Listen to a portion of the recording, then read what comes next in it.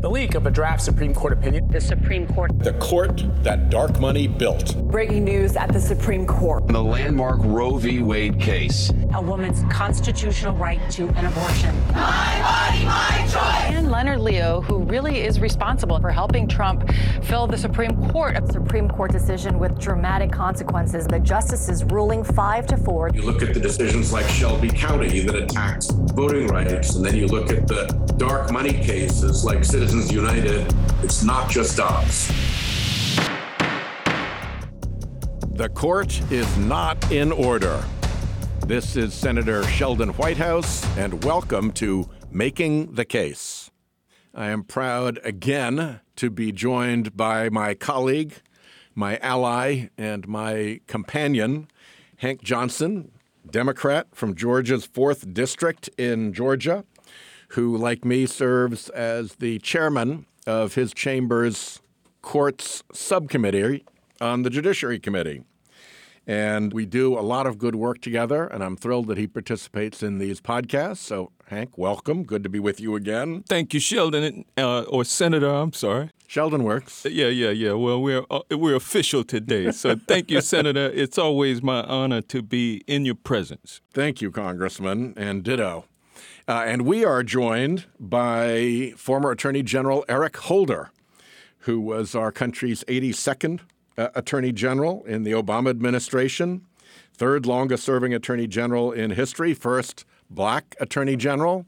And depending on how you view U.S. attorneys, he was either my boss when I was U.S. Attorney and he was the Deputy Attorney General under Janet Reno, or he was just the boss of everybody who worked for me, which kind of is probably the more accurate way of saying it since I was a Senate-confirmed presidential appointee. But, Eric, it's wonderful to have you join us. Thank you so much. Well, thanks for having me, and it's great to be able to interact with both of you in a non-hearing setting, which is always, they tend to be a little painful, but I can make sure that the audience understands no one has ever been Sheldon Whitehouse's boss, so let's just make that clear. Well, listen, you did a lot of litigation, the Department of Justice did, while you were Attorney General before the Supreme Court. Your name is on one of the Roberts Court's most infamous decisions, and a really awful voting rights decision in particular, Shelby County versus Holder. What has your experience been? You have a very long and distinguished legal career. You've been a judge yourself. You've been Attorney General. What's your experience of the trajectory of this Supreme Court of ours that we now find ourselves having to deal with? Well, when you look at what I will call the democracy space, the Roberts Court is going to, over time, be seen as making some really fundamental errors and doing some things that have really damaged our democracy with a line of cases. It starts with Citizens United, goes through the Shelby County case, Brnovich, the Rucho case. All of these things have done things that favor the special interests at the expense of our democratic system. And the Shelby County case in particular, and I never call it Shelby County versus Holder. I don't want my name associated with that case. It's like, Dred Scott versus Holder or something. You wouldn't want your name associated with the case. So as I said, I just call it the Shelby County case, was a particularly bad one. I mean, a 2013 decision that I frankly did not expect the Supreme Court would have the guts to actually do, given the long history that we had of reauthorizing the Voting Rights Act and the work, this is the important thing, the work that Congress had done in trying to reauthorize it in that last reauthorization that was signed by a Republican president, where hundreds of witnesses were called. There were thousands of pages of documents, specific findings made about the need for the continuation of the Voting Rights Act. And in spite of all of that, the Supreme Court did its own fact-finding and made a determination that the Voting Rights Act was, in the famous words of Chief Justice Roberts, no longer necessary. Yeah, I tell you, that was very surprising that they would ignore the 10,000 plus pages of legislative testimony and exhibits and come to that conclusion almost out of thin air, Attorney General Holder. And by the way, I'm always honored to be in your presence as well. You've done such great work. How does your current work protecting elections connect with this current court? Yeah, I mean, what The court unleashed in the Shelby County case is what I am doing now to counter as the head of the National Democratic Redistricting Committee in fighting racial and partisan gerrymandering, which this court has said, in terms of partisan gerrymandering, in the Rucho decision, the Supreme Court, federal courts should not entertain partisan gerrymandering claims. If you look at what has been done in the states as a result of the evisceration of the Voting Rights Act by the Shelby County case, and let me just make that tangible for people. The last time I saw statistics, about 1,700 polling places around the country have been closed post Shelby County. Non-white voters are now 7 times more likely than white voters to wait in line for more than an hour to vote. Residents of entirely black neighborhoods waited 29% longer to vote and were 74% more likely to spend more than 30 minutes voting. And all of this stuff can be traced directly to the Shelby County case. People need to understand that before Shelby County, the Voting Rights Act allowed the Justice Department in those areas that were covered by the Voting Rights Act to challenge, before they went into effect, things that states, localities, county entities wanted to put in place and say, no, you can't do that. That's inconsistent with the dictates of the Voting Rights Act. And as a result, most of those things were not put in place. Now, with the states, counties, local jurisdictions unleashed, they have done a whole range of things to closing polling places, requiring unnecessary photo ID. They've done voter suppression things that, again, would have been stopped before they were even put in place with a healthy and robust Voting Rights Act. And so that's the work that I have been about, to try to counter that which the Supreme Court allowed state and local governments to do.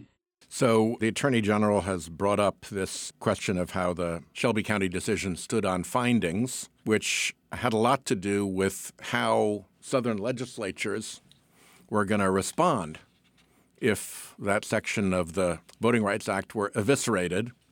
And we happen to have with us an elected United States representative from a district in Georgia who had a chance to live through the consequences of that decision and what happened afterwards. Representative Johnson, did the Supreme Court get it right? And what was your experience in the wake of Shelby County? By invalidating the coverage formula that mandated certain covered jurisdictions get or obtain preclearance for any changes to voting procedures in their jurisdictions before implementing those changes, to do away with that coverage formula and neuter Section 5, which required preclearance, had a devastating and immediate effect. Almost with all deliberate speed, the Georgia legislature went into action, passed what's known as Senate Bill 202, and that bill... To be clear, Georgia Senate bill. Georgia Senate bill. You can't blame me for this one. Yeah. Senate Bill 202 made it much more difficult for people to exercise their right to vote. There was really no need for it, but, this is what my friends on the other side of the aisle do. They try to suppress the votes of black and brown and elderly people, poor people. We saw precincts being shut down in areas, particularly rural, where black folks live, sometimes causing people to have to travel another 15, 20 miles to go vote. They gave counties the ability to opt out of weekend voting, Sunday voting, souls to the polls, which had been so effective, even requiring... Which brought church congregations to vote. That's right. Yeah. That's right. They even put restrictions on absentee voting, like requiring identification to be sent along with the absentee ballot. Knowing that people don't have copy machines at home, knowing how difficult it is for elderly people to produce a copy of a state-issued ID along with their absentee ballot, which has to be filled out perfectly, by the way, and then the way that they construct those absentee ballots, the way that they word them are done in such a way so as to be confusing. And so, even criminalizing folks for giving out food and water to those forced to stand in line to vote because they can't do absentee voting. So the effect of Shelby versus Holder was immediate, and it's had long-standing and long-lasting effects. So let's get lawyery for a minute here, Attorney General. Representative Johnson has explained how when the Supreme Court found that things have changed in the South and those protections were no longer necessary, they were wrong. But entirely aside from them being substantively wrong, is there not something wrong with a Supreme Court doing that fact-finding, whether they get it right or whether they get it wrong? Is that where fact-finding is supposed to take place in our judicial system? No, not at all. And that is an extremely important point. The Supreme Court is supposed to examine the record that has been developed in the lower courts and then base its determinations on the record that is presented to it. The court does not have investigators. The court does not hold hearings so that witnesses come in and they can elicit testimony. The court doesn't do scientific examinations. You have the Supreme Court, in essence here, especially if you look at Shelby County and other cases that are in the democracy space, essentially legislating, but legislating without a good basis. You know, the Chief Justice famously said in the Shelby County case that America has changed. You know, I wonder if he would say that now, 10 years after the decision, when you look at what Alabama is doing, when they are totally ignoring the Milligan case where the court said, all right, you have to draw another opportunity district in Alabama so that African Americans will have the ability to elect a person of their choice, given the history of racially polarized voting. And the state officials in Alabama have simply ignored them and basically done something in defiance of this Supreme Court.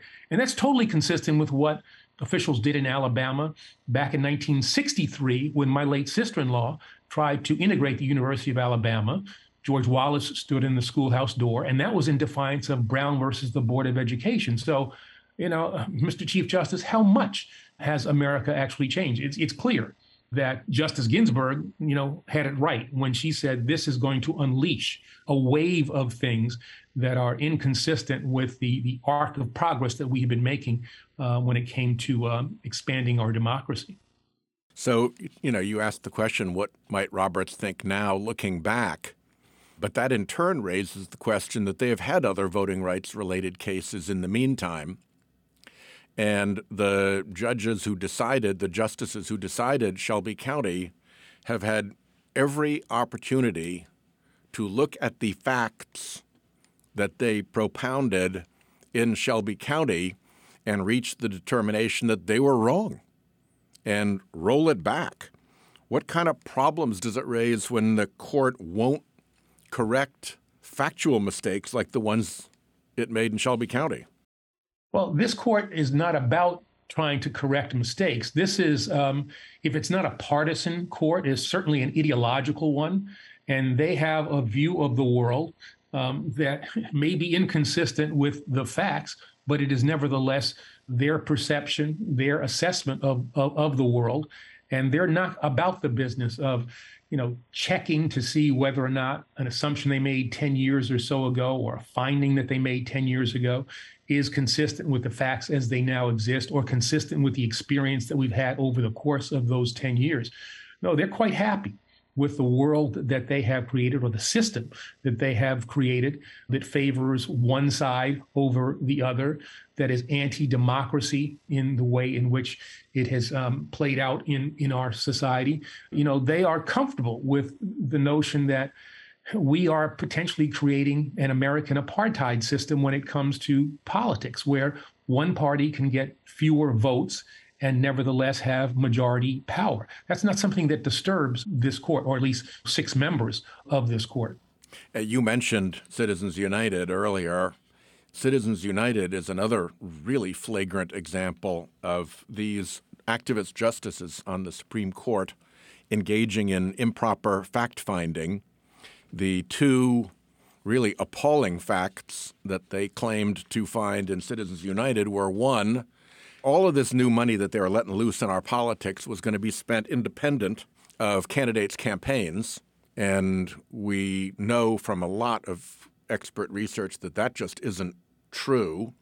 But the really flagrant one was saying that it was all going to be transparent, that voters would know who was spending the money so they could evaluate their motives. And there's just no dispute that that was false. Every dark money dollar that was spent, and we're looking at billions of dollars in dark money being spent in this election, rebukes that fact, and yet they won't go back and correct it. They won't change it. even when John McCain and I wrote a brief, a bipartisan brief, pointing out the error of their findings in Citizens United. They just doubled down and stuck to their fake facts. We can certainly look at that lack of transparency and how that has proliferated over the years in the electoral context. Let's make this even more timely, more contemporary, and look at the speech that you gave that dealt with the impact of dark money on the capture of the Supreme Court itself.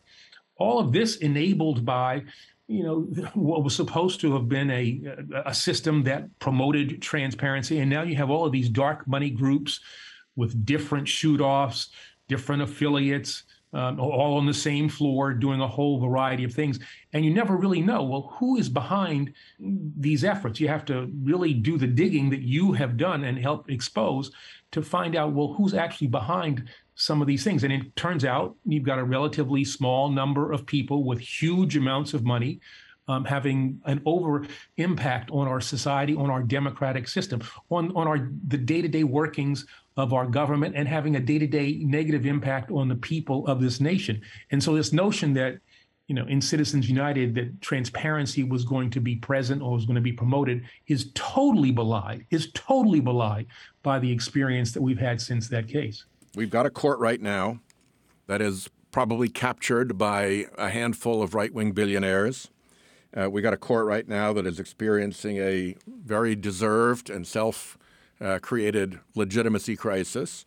And you've got a court that has justices on it who seem to be engaged in pretty flagrantly unethical and improper behavior to which they respond by simply refusing to answer questions.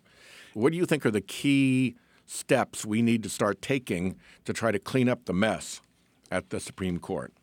Well, the first thing I think we have to do is kind of an attitudinal change. We have come to think of the Supreme Court as if they were the oracles at Delphi or something. They are simply men and women who are federal employees. They get checks from the federal government, just like I did when I was Attorney General, just like you two do as a congressman and as a senator. And we need to take them off their pedestals and to see them as human beings who are working for the people. So with that in mind, we then also need to put in place systems such that we are learning about the interactions that they're having. There are federal disclosure forms that they need to be filling out in a more accurate way. We need to have a code of conduct for them that applies to every other federal judge in the country. And so that needs to happen. I also think that they tend to have too much power for too long. And I am one who thinks that we need to have term limits. And this is something that is generally pretty widely supported by Republicans, Democrats, conservatives, and liberals. I think 18-year terms would be enough. That's 3 senatorial terms to have somebody in a position of that much power without having to go to the people to have a recertification by an election or by something. That to me, it seems, is not good for our democracy. To have somebody on the court serving for 30 and 40 years in an unelected position is, I think, just not good for our system. But I also want to know, so what are we going to do come first Monday in October of this year? Are we simply going to ignore that which we have seen exposed about at least a couple of the justices Alito, Justice Thomas?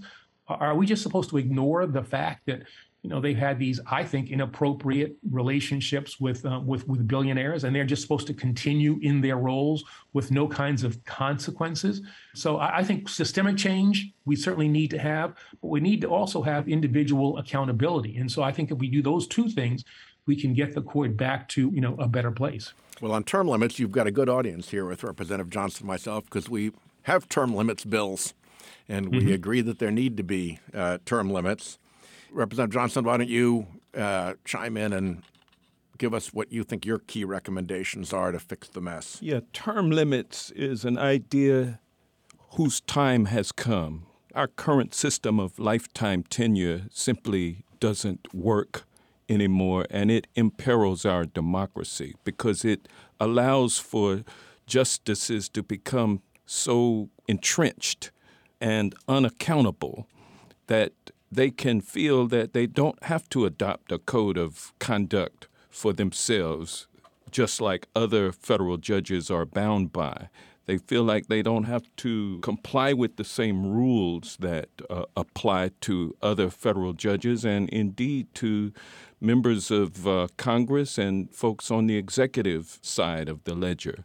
So they feel like they can get away with doing whatever they want to do because there are no mechanisms in place to hold them accountable.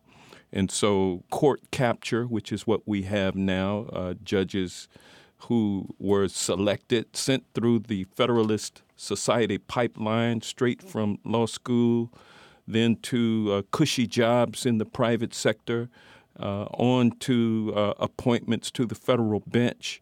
This is what has been created, and this is what is allowed to exist with lifetime tenure for Supreme Court justices. So term limits is an idea whose time has come. And I hope that we can get a bill on the floor of the Senate this session, at least a committee hearing in the Senate. We do have legislation in the House, but there's no chance that it will come to fruition this session. Also, something that is important is we need to pass the CERT Act, the Supreme Court Ethics, Recusal, and Transparency Act, which is, of course, your legislation, Sheldon, which you've introduced in the Senate. And has cleared the Judiciary Committee in the Senate. That's right. So I'm carrying that legislation in the House. Again, before we can actually see it passed and signed into law, we will have to retake control of the House of Representatives, which I hope to do in this next session of Congress. And so when we pass that kind of legislation, which would require the court to adopt a code of conduct, it would set forth a mechanism whereby claims of recusals and ethical violations could be heard independently and justices held responsible, along with other measures. So good legislation is what we need to do as legislators. Well, I'll wrap up because I think we are in a lot of alignment here on what needs to be done. I'd say pretty simply, we need to get out the facts to the American public about what these justices did, what the relationships were with the billionaires. We probably have only seen the tip of the iceberg here, and there are all sorts of blockades that have been put up by the billionaires and their lawyers to try to stop our investigation. But we are determined to proceed. And should the House return to Democratic hands, I think the investigation will pipe up very quickly over on the House side. But basic facts the public deserves. And one of the reasons we don't have basic facts is because there's no process for managing an ethics complaint and finding the facts and determining what's going on if you're a Supreme Court justice, whether you're a federal judge, whether you're a member of Congress in the House of Representatives, whether you're a member of Congress in the U.S. Senate, whether you're an executive official. If there's an ethics complaint, it lands somewhere, and where it lands, they have the ability to investigate and find out what the real facts are. Across the board, right up to the circuit courts of appeal, only the Supreme Court has hidden itself from that kind of basic due process accountability. We got to review this fact-finding problem that we've all talked about. I've got a law review article coming out, so if you think reading law review articles is fun, I've got one for you. And then I couldn't agree more on the term limits issue. I think there are definitely ways to get that bill passed, and we have a real opportunity to bring the court back to good health again. So, Attorney General Holder, you are terrific to join us. God bless you in your work to try to make sure that elections operate the way they're supposed to in our United States of America, and everybody has a chance to have a ballot and to cast their votes and be a part of our vaunted American democracy. And to my friend and colleague, Hank Johnson, thank you again, sir, for being with us. Eric, thank you again. Hey, thanks for having me. Thank you, Senator. Thanks for tuning in, listeners.